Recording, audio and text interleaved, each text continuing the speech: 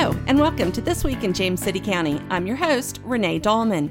On today's episode, we are sitting down with our guest, Jim Icenhour, representative for the Jamestown District, also the vice chairman of the James City County Board of Supervisors. Welcome, Mr. Icenhour. Well, thank you. This is not your first rodeo on the James City County Board of Supervisors. No, ma'am. I was on the board for 8 years, back from 2006 through 2013.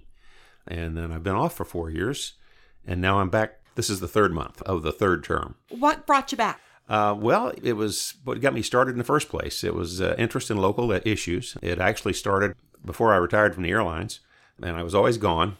And when I came home, I would be out mowing the yard. My wife would say, "What are you going to do when you retire? You're not involved in anything in the community." And I don't think she quite expected this, but I decided to get involved and try to run for public office back in 2001. Okay. I wasn't successful the first time, but I was the second, right after I retired. And I have a passion for serving the community. I think you're the first pilot that we've had on the podcast. Quite possibly, yes. Yeah, so tell us about your flying career. Well, it was 38 years. I started out right out of the Air Force Academy and did 20 years flying fighters. Did a tour in Vietnam. I wound up flying F-100s, F-4s, and F-111s, and retired from the Air Force in 1987. And then when I was looking around for a civilian job after I retired, my wife was encouraging me to put out resumes and things like that. And I came home one day with an interview offer from one of the airlines. And she said, "I always wondered what you were going to do for a living when you grew up. I see you've decided not to." And so I wound up going to the airlines. I flew for Pan Am for about 4 years and then got taken with part of the pieces of Pan Am that went over to Delta. Okay. And I spent the rest of my career there. Retired from that in 2005. Wow. Well, first of all, thank you for your service. Thank you. What bases were you stationed at when you were in the Air Force? My overseas bases, I did 1 year at Tuewa in Vietnam. Okay. And that was my first assignment right out of training. Later on, I came back and did a 1 year tour, remote. These were the 2 1-year remote tours away from the family. Mm-hmm. I did one in Korea. Okay. It was in 79 and 80. My other overseas tours were probably the best of the entire 20 years. We did 2 tours, a 4-year and a 3-year, 7 years total, at RAF Lakenheath in East Anglia. That must have been nice. So we loved England. And the rest of them stateside were training bases. I was at MacDill at Tampa Air Force Base, and then out at Luke Air Force Base and Cannon Air Force Base, Arizona and New Mexico, respectively. What do you miss the most about being a commercial pilot? Well, commercial pilot, right now, to be quite honest, I don't miss much. Okay. And that's because it was a wonderful career, a lot of fun. And after 9/11, it became a lot less fun. Sure. The intensity and, the increase in the loads and stuff like that. It was enjoyable. I mean, I enjoyed, doing the job. But going to some of the places we did before 9/11, overseas flying was really sort of interesting. Okay. A couple of my favorite places, Bermuda was one. Oh, sure. It's a tough job. Yeah. But yeah. Now you're back in James City County. Mm-hmm. Tell me, is anything different from your first stint on the board? Yes, I think so. Besides different players. Well, some of the people are the same. Mm-hmm. John McGlennon has been on the board longest. Mm-hmm. But, there's been obviously turnover of people. What is different is that I think there is what I would call a more cordial or collegial atmosphere, not only on the board, but within the community. Okay. And that's very important because we have to focus on issues, I think, that are important to the community. And most of those issues really shouldn't be partisan at the local level. And I feel that we have the ability to work at that very well now. What are some of those issues? Well, the biggest issue for me, and this is one of the things that I found when I was campaigning, going door to door, it was very beneficial to listen to what people had to say when you had the 30 seconds at the door with them. Right. And recurring themes came out. But one of the main themes was there is still a concern about the growth of the county and our ability to pay for the infrastructure that already approved development is going to require. Okay. I think there was a perception back years ago that it would always pay for itself, and we're finding it doesn't. And so that puts a little bit more of a burden on the people who are here. And how we deal with that is probably one of the number one issues, specifically how we're going to build schools in the long run to accommodate the growth in population that's definitely coming.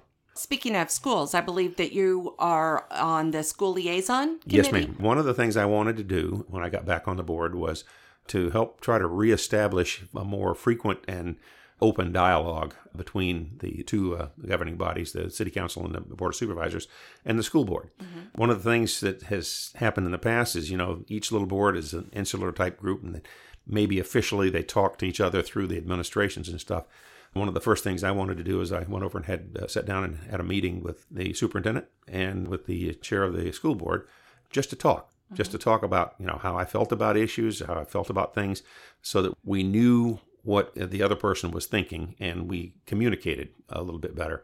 I think that individual contact between members of the different boards is really helpful in working out problems cooperatively instead of being confrontative.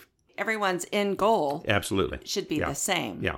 I mean, we can argue over, methodology a little bit, but but at least we focus on the big issues. And I felt that our first board meeting was very successful and that we identified three things we wanted to really work on. And what are those? Well, what we wanted to do, in my mind, is every time we've had the discussion of schools in the past, we've talked about student projections. And the other thing was capacity of the existing buildings. Okay. And people always disagreed about were the projections correct, long-term or not, and was the capacity a reasonable number? And I said, what we have to do is we have to sit down and talk about that and come to consensus on something that we can agree on so we can put that behind us. Then we have a common point of reference of dealing with things going forward.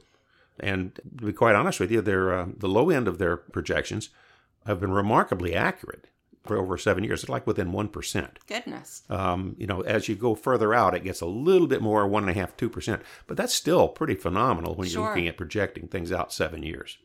How many more developable properties are there still in the county? What exists, the current inventory. Yes. When I was on the board previously, it was at 27,000. Now it's about 32,000. Okay. So there are about 32,000 existing units within the county. And so we've been adding in 400 to 500, 600 a year pretty consistently. There's about 15,000 potential lots that could be developed out there. A lot of that assumes that, everything gets built out. Right. There's no idea about the timeline. Right. So it could be 30, 40, 50 years, but there is the potential out there of already approved lots that can be developed. And we really don't know when they're going to be developed or how quickly and what numbers. That's the unknown that we have to deal with. Right. And that makes it challenging. Very challenging. Something that is coming up within the next week or so is the proposed budget for fiscal years 2019 and 2020.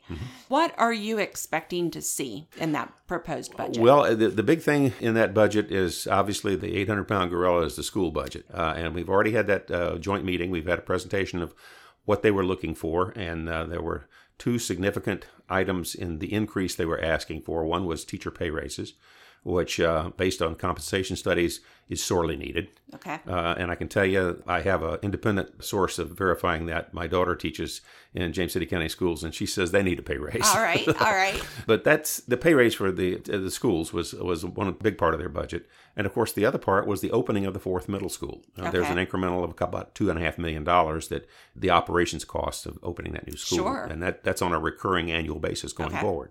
I know that public input is very important in this stage of the budget. Are there any opportunities for public input? Yes. We're going to start with our April meeting. It's on the 10th of April. We'll have a public hearing on the budget. Now, the budget, I believe, gets released sometime around the 30th of... Should be the 30th, yes. And so we'll have the budget out there for about 10 days as a public document. Supervisors will have a chance to go through it. At that first board meeting, we'll have a public hearing where we will be taking public input from anyone who wants to come and comment on the budget and make their recommendations. That's on the 10th.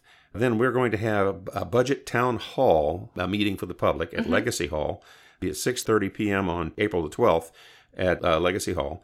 Then there will be another one on Monday, April the 16th at the Croker Library. Same thing, 6:30 in the evening. These are the two meetings where members of the public will have a chance to come and listen to a presentation about the budget. And then I assume that there will be some opportunity for them to either make some sort of comment or leave some sort of comments.